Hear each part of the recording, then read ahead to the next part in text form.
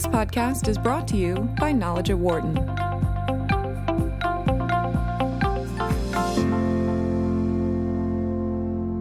In 2018, two black men were arrested in a Philadelphia Starbucks after using the bathroom without placing an order. The incident made headlines nationwide, and it was deemed that the men had been the victims of racial bias. Starbucks opted to close all of its stores for an afternoon so that its employees could take an online diversity training course. That decision brought into question of whether these types of diversity and bias training courses actually are successful and achieve the desired goals. A recent study from here at the Wharton School looks at what components of that training work and don't work. The researchers presented a program to over 3,000 volunteers of a global company with offices in various countries around the world, including here in the United States. Those results were published in a scientific journal, Proceedings of the National Academy of Sciences of the United States of America, almost exactly a year after the Philadelphia Starbucks incident. The study is titled The Mixed Effects of Online Diversity Training. The lead researcher is Edward Chang, who is a fourth-year PhD student in the Decision Processes Group here at the Wharton School. He joins us in studio, as does Katie Milkman, who's co-director of the Behavior Change for Good initiative, as well as endowed term chair for excellence in teaching and tenured professor here at Wharton School, who also worked on this study. Good to see you both. Thanks for coming in today. Thanks for having us. Yes, thank you for Thank you. Thank you. It is interesting, Katie, that in the paper early on, it is mentioned that there isn't a lot of research to this point on the effectiveness of these types of diversity programs. Why so, do you think? Well, it's actually really hard work to do. And there is a large body of research that looks at the effectiveness of diversity training. It's just never really been done the way we were able to do it, which is a really large-scale study in a real organization as opposed to an educational setting, and measuring actual behaviors rather than just how people say they feel or what they say their attitudes are right after completing it. And you can see why that might be hard to do, because you have to convince an organization to open itself up for this kind of a project, to let you actually measure the behaviors of their employees downstream. Right. It was quite a negotiation to get there, and we feel really lucky we found a great partner willing to let us do something of this scale and magnitude on this important question. So, Edward, take us through exactly what the research was and how you went about it. Yeah, so as Katie was saying, there is actually a lot of research on the topic of diversity training. It's obviously a hot topic. So many companies use it. But one of the big innovations in our study is that we did what we call a field experiment. So we randomized people into taking either diversity training or what we call placebo training. So it's a training about a topic that was unrelated to bias or stereotyping or diversity. And this is really important because it helps us disentangle whether effects of diversity training are due to people being willing to volunteer for diversity training or just taking any training at all. Right. We can really see what's the effect of doing diversity training specifically. So we had about 3,000 participants. They were randomly assigned to take one of our online trainings, one of which was a diversity training.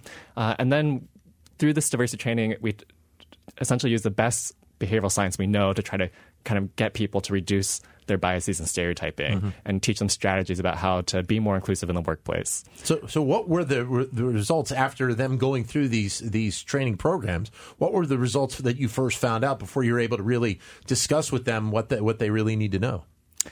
So we measured the results of our training program in a couple of different ways. So first, at the end of the training, we had survey questions. This is kind of standard in a lot of other research. We measure their attitudes at the end of training to see kind of do they show any evidence of kind of learning the content. But what we really cared about was measuring their behaviors afterward. And particularly, we unobtrusively measured behaviors in a variety of different ways in the months following the training to see did kind of what they learned actually stick and did it change their behaviors in the future. So how important is that part of it, Katie, in terms of being, you said, the challenges of negotiating with a company to be able to do this type of work in the first place? One is doing the training part of it, but two, actually seeing the physical reaction of a lot of these people. I think, this is the whole ball game, because we think organizations are doing these diversity trainings because they're hoping to really change outcomes in their organizations, right, and to promote diversity and inclusiveness, not just a change in what people say they will do, but how they actually act.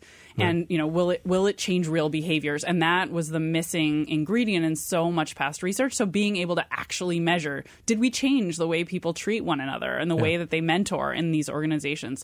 It was a huge game changer. Is there how much of a concern is there when you're talking about this type of research, Edward, that somebody may do a 1-hour program, 1 hour training, and they are doing it just to do it because it has kind of been offered to them just to kind of present themselves as wanting to take the program.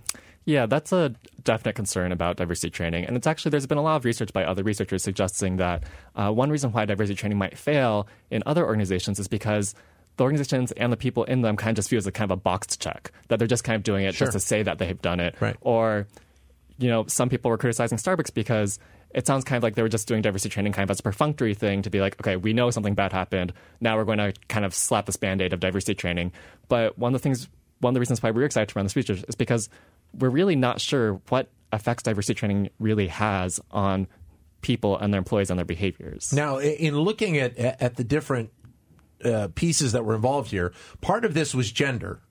Part of this was also general bias as well, correct? Yes. Yeah. So our field partner was primarily interested in looking at how diversity training would affect people's attitudes and behaviors towards women. Partly it's because it's a global company, and so gender issues are kind of relevant across countries. While when you look at something like race, which is very, very salient and important to think about in the U.S., it's maybe not as salient in other countries. And we were working with a global company. We had participants from 63 different countries. And so a lot of the focus in terms of measurement and content was on gender. Well, and you've mentioned, and we've talked with Katie about this in the past, is the fact that obviously the issues around women in the workplace and how they are treated is a huge topic right now. And so how is there a difference in mindset from, say, here in the United States with other countries, maybe in Europe or Australia, wherever it might be? I think a lot of the issues about gender are relevant in all these different countries. When we think about kind of other social categories like race, I just think that, for example, in China, there isn't a very large black population, for example, so they're probably not as worried about discrimination against black people in China. Katie? Yeah, I agree. I think the gender issue is much more generalizable to the global population, and that's one of the reasons that we focus so much of our attention on that. And I think that our results are actually interesting in both groups. And so we can say something pretty important about both race and gender training. So I'm glad we were able to do both. But I do think the thrust was because of this international focus. You also note the fact that this is obviously important work, but you did it with one organization. And whether or not you can expand and see greater information if you were able to do it with 2, 3, 4, a larger number of organizations as well. Yeah, it's a really good point. So a limitation of this is absolutely it's just one setting, and every employer has its own unique culture.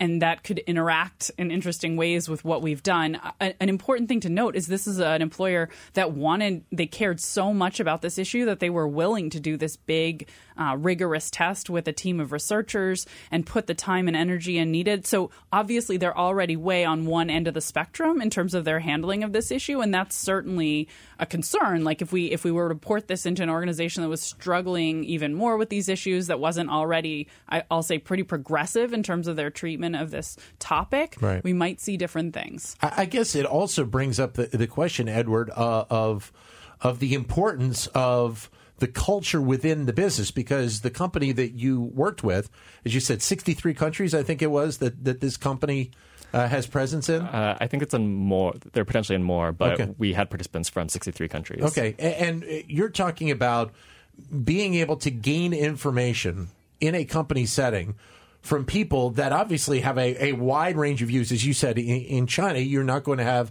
as much information on African Americans as you would, say, here in the United States. So it's a unique dynamic to be able to gain this information from so many different locations around the world. Yeah, I do think that's one of the strengths of this research is that we were able to collect information from people from many different countries, and that a lot of the research typically on these topics is focused on just, for example, U.S. employees. And the fact that we're able to get people from all these different countries, we're also able to do what we call heterogeneity analyses by kind of exploiting variation in the fact that, people in different countries have different attitudes. Mm-hmm. And we could use that kind of to get better understanding of maybe what the psychological mechanisms going on as a result of training were. So then what were the conversations like with some of these employees after they took the test and having them try and have a better understanding of things that they can work on when they're in the workplace?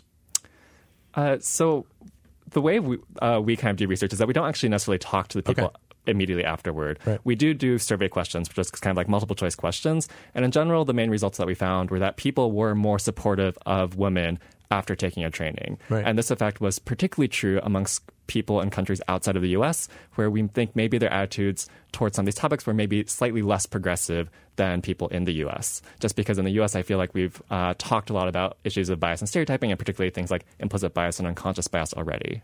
And in fact, we have evidence that that this is true. So when we measure attitudes among untrained employees who took a placebo training. So people right. who basically, they didn't go through diversity training, but they're in our study. When we measured their baseline attitudes, they were less they were less open to sort of expressing that they wanted to be inclusive of women when we looked at the international employees. So we measure that, and then we can see how that relates to the responsiveness. And just for people to understand, the placebo training is basically what? Yeah, it's a great question. So it was basically a training on a different topic. It was about psychological safety, which is a construct that is important in the management literature. And it basically is, ways to make your teams feel more comfortable coming forward if somebody discovers that there's been a problem. So right. very unrelated to diversity training. So the importance of having that component as part of this overall study ends up being what? Yeah, so the importance is that we can have two groups who both raised their hand. They volunteered and said, hey, I want to do a training. I'm willing to do a training. Right. And both of them actually experienced 60 minutes of training on something, but right. one of them experiences 60 minutes of training on diversity and the other on an unrelated topic. Right. So everything about them is really identical, except one learned about diversity. And so we can compare apples to apples. Everybody raised their hand. Everybody spent 60 minutes watching, material on a screen. Right. And now the only difference between these groups is what that material covered.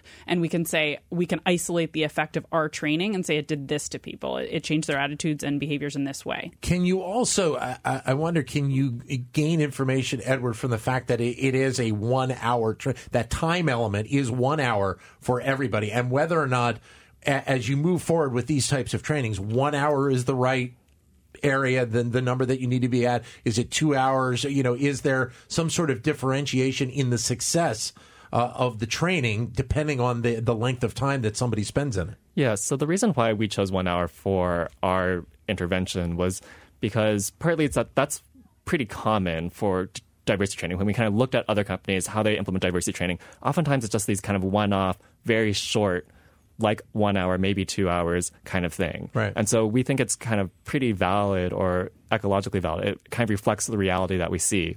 But the results of our training were not particularly large, particularly when we look at behaviors. While we did see attitude change in most groups, for behavior change, we didn't see that much movement, particularly among the groups of people who kind of historically have held the most power in these organizations, right. such as men and white people.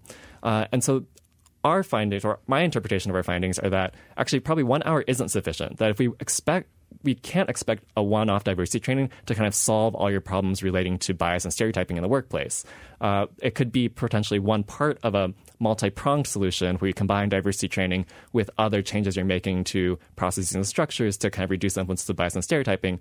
Or it could be potentially a multi-day thing, or where you do training multiple times over a longer period of time, and maybe that would be more effective at changing people's behavior. But we'd need more data, so we that hasn't been tested either. Maybe that would also be disappointing. Right. But the key finding here is, as Edward said, this isn't enough. It's very clear that this isn't enough. And it may not be a dosage issue. So one answer to this isn't enough is, oh, great, let's increase the dosage. But it may be that this just isn't the way to solve these problems in organizations. Yeah. And we have to make really serious structural change. So, we don't want to say like, oh, just up the length of your diversity training. That's not our takeaway. Our takeaway is an hour doesn't do it. Right. And so we have to find other solutions. Maybe it's a higher dosage. Maybe it's structural change. And honestly, my instinct based on the other work we've done and the other, literature on this topic would be we need to be moving towards structural change. It becomes a very important topic, I think, because as we've talked on the show a couple of times,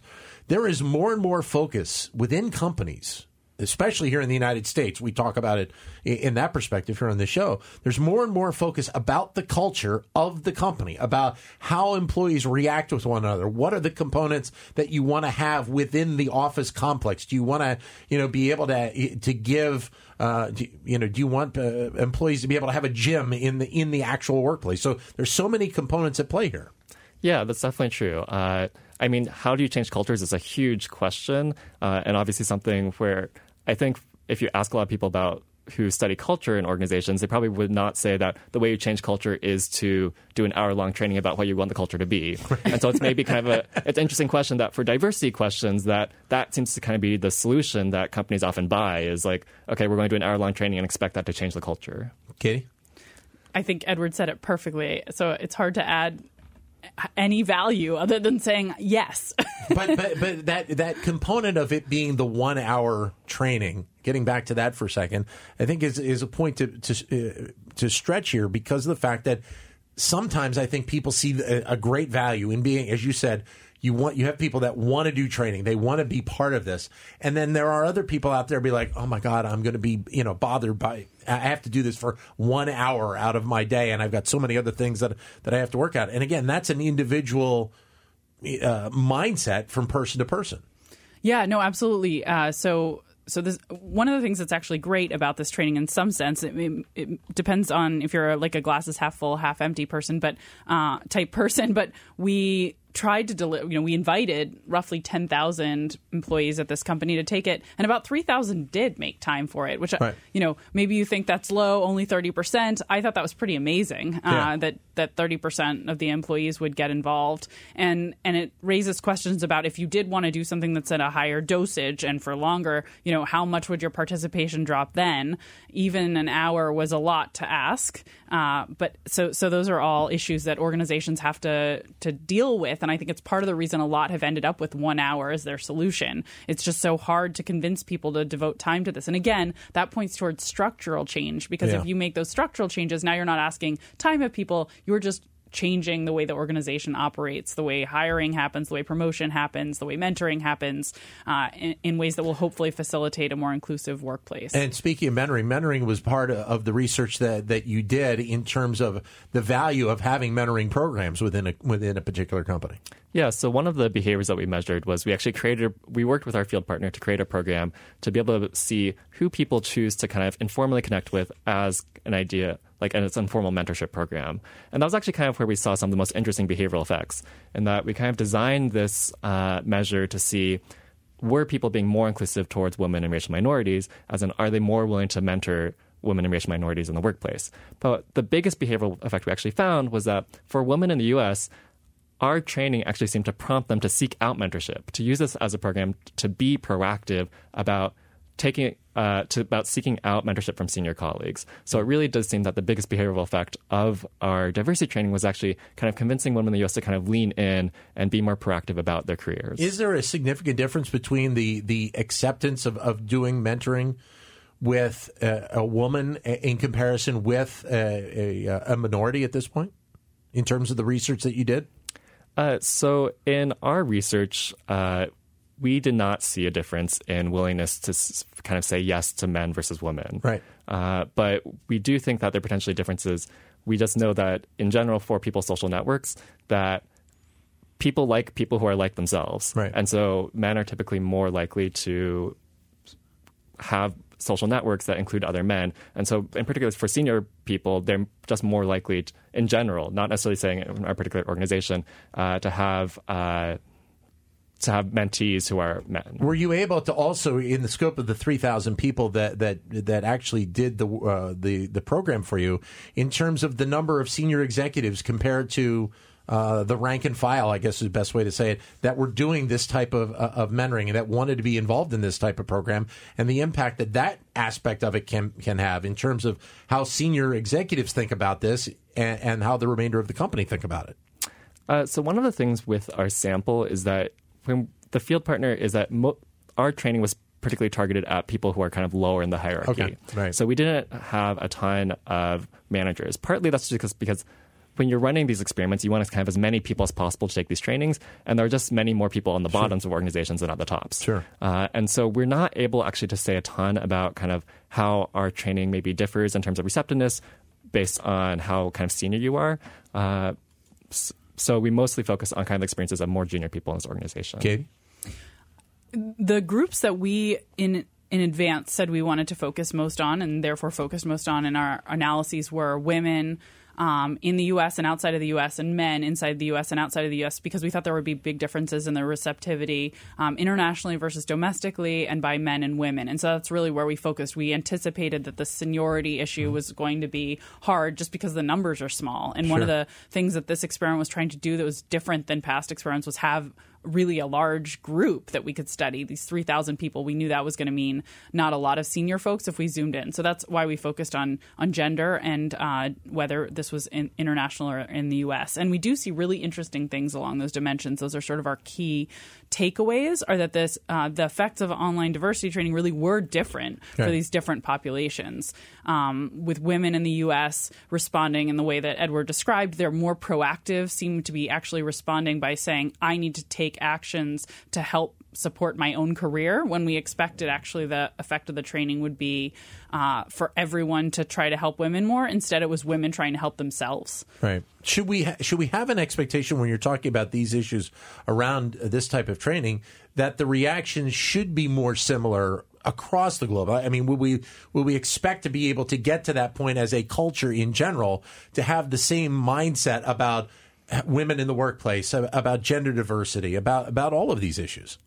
I think that would be a lot to expect. And so that's the reason we, said at the beginning, when we set out to do this work, we did something called pre-registration, which means we basically wrote a plan for how we'd analyze our data and said, these are the things we expect to see. And then when we got the data, we actually looked for them. And that's why in that plan, we said one of the key things we're going to look at is international versus domestic, because we know that it's going to be different. This is an important area where there's a lot of variability. And this is one of the reasons in the analyses Edward did, he actually broke things down by country and looked at that too, and looked at how different countries responded in different ways. So it added a lot of richness to the analysis. I think it would be much too much to ask if we wanted to, we got to get to a place where the whole world is the same. Yeah, right. I'm not even sure that's desirable at some level. I guess it's desirable if we're all more socially just, but it is hard to imagine a world where there's not going to be variability in these attitudes. Edward? Yeah, and one of the things that's suggestive about the data that we collected is that you can kind of think about maybe people's journey towards being super inclusive towards everyone as maybe like a continuum or a ladder or something, where kind of prior to any sort of training, people are at different points in their journey. And we think that kind of our 1 hour intervention kind of moved people along toward that journey, but it was only one step. And so people who were maybe had less progressive attitudes or less supportive attitudes towards women to begin with, they seem to show a movement on terms of making their attitudes more supportive and more progressive, but didn't really show any evidence of behavior change.